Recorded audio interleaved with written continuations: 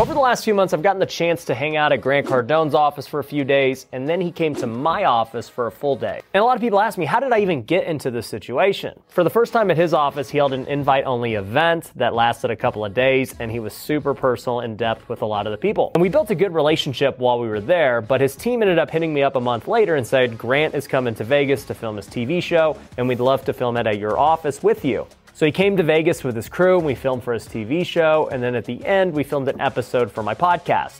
And during those days, I got to spend a lot of one-on-one time with Grant, and I learned quite a bit. The first was a quote that he said I'll never forget, and it was, "Whatever you resent is an indication of what you should be doing." And it made me really think about that because we're all guilty of hating on different things. Sometimes it's out of jealousy or envy, or maybe we feel like somebody else doesn't deserve that. But a lot of the times, it's simply because we know we should be doing what they're doing. For example, I was this way with social media for such a long time. I would hate on all these people who were making content and videos who weren't even doing as much business as me.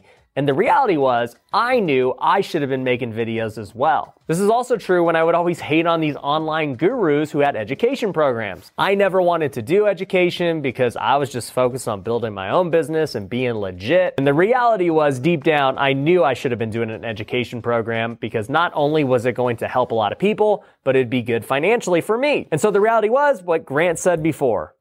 The things you resent are the things you know that you should be doing. And that was the case with me. And that's got me looking at my life and saying, where are some other things that I might be hating on or resenting that I know I should be doing? The second thing I took away from him wasn't even something he said, but it was something that just stood out to me. And it was that I needed to start thinking way bigger. To give an example, the first time we met at his office, it was for an event. And during that time, we got to go walk through the different departments and see all the people. And he also showed us what his morning sales meeting looks like. They had over 100 salespeople in the training room going through their daily routine, and you just see how big this team really is. They're all getting hyped. They're all talking about how much revenue they closed the day before, and they're talking about what's going to happen today, and it was just a really cool experience to see. Then I saw it again when he came to my office to film his TV show. And you see the production crew coming in to film the show and how large of a scale they're trying to do it. And you also see that this guy, despite already being a billionaire and having all these things, is still grinding and still working hard, even into his 60s. And that's just observing him. When you talk to him, you can't help but feel like you need to step it up and start thinking bigger. And in fact, to take it a step further, he says that you cannot afford to continue playing small. Business is actually much harder to run when you're small versus when you're big. For example, when you're small, if you lose one key person, it could crumble the entire business. But when you're much bigger, you've got so many different people that can cover gaps that the business is going to continue to move on no matter who comes and goes. And just overall, it's harder to run a small business because you are usually the one doing everything. If you're the one talking to sellers or clients trying to just close every single deal or sale, that takes a lot of time and effort from you.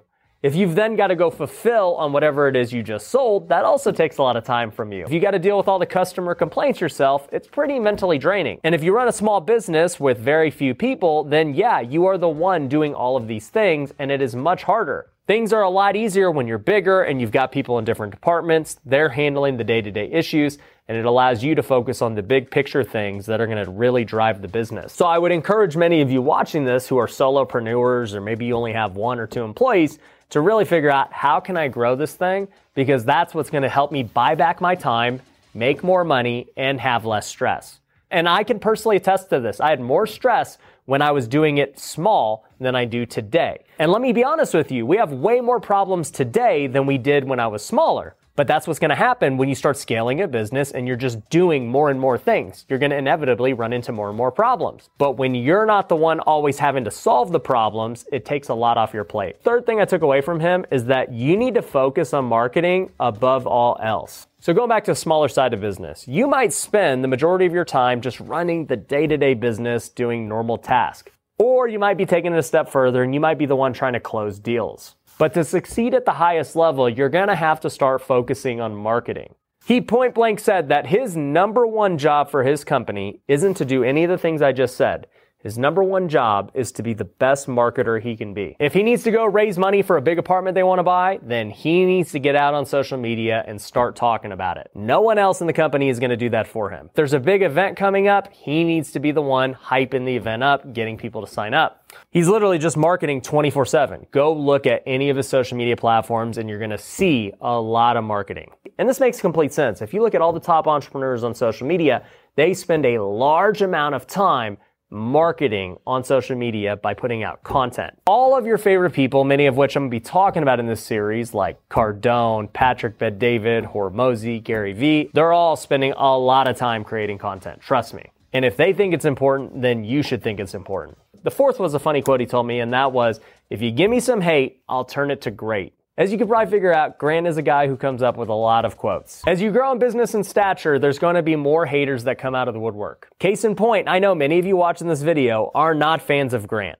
I'm sure the comments are going to have a lot of things talking about how he's a scammer and how he's doing this, how he's doing that, whatever. But for probably 99% of those people, they've never met Grant in person, they've never talked to him. The majority of what they base their opinion on is videos they've seen from other people. And the crappy thing about society is we live in a clickbait world where negativity gets the clicks more than positivity. Case in point, the podcast we did together, we put a negative title because we know it will get more clicks. And for me, I asked Grant, I said, how do you deal with that? It's a lot to handle psychologically if all these people are talking crap about you all on the internet. And he said, look, Ryan, I embrace the hate. And I'm over here thinking, I don't want to be hated. I don't want people to dislike me. Who wants that? But the reality is, if you're taking massive action and you're out there and people know who you are, hate is going to come with the territory. You're inevitably going to fail a lot by taking massive action. And the moment you slip up, no matter how much good you've done to that point, people are going to point fingers and the hate is going to begin. So instead of trying to hide from it, just know that it is a cost of growing and doing business and becoming known. And to take his second point of that quote, take some hate and turn it to great, he takes whatever hate is coming his way and turns it into marketing. He showed a YouTube video he made where he said he was going bankrupt. And that's because there were all these rumors on the internet talking about how he was going to go bankrupt and all these things. And so instead of shying away from it, he leaned into it and made a YouTube video that got a ton of views. Now, on the rumors of my bankruptcy that is soon to happen, yes, it's true. Okay, I'm losing the plane, the condo, all of it's going back to the bank. So if you guys want to get it before it goes back to the bank, call me. And he's constantly embracing the hate and using it to his own advantage and leaning into it. The fifth thing he said was, what are you willing to give up to get to where you want to go? All big moves require giving up something. You cannot maintain your past life and doing the things you used to do to get to the next level. For example, I started out flipping couches. That was going great, but I had to give it up in order to get into house flipping and devote all of my time there. And house flipping did become really big for me, but eventually I realized that I would have to stop going out on seller appointments and being the guy who was always getting the deals and allow other people to do that so that I could focus on the next level for myself, which was creating social media content. And it's never easy to go through that transition. I had to give up hundreds of thousands of dollars that I could have made during those deals that we probably lost that I would have closed. But that's a cost of giving up something in order to reach the next level.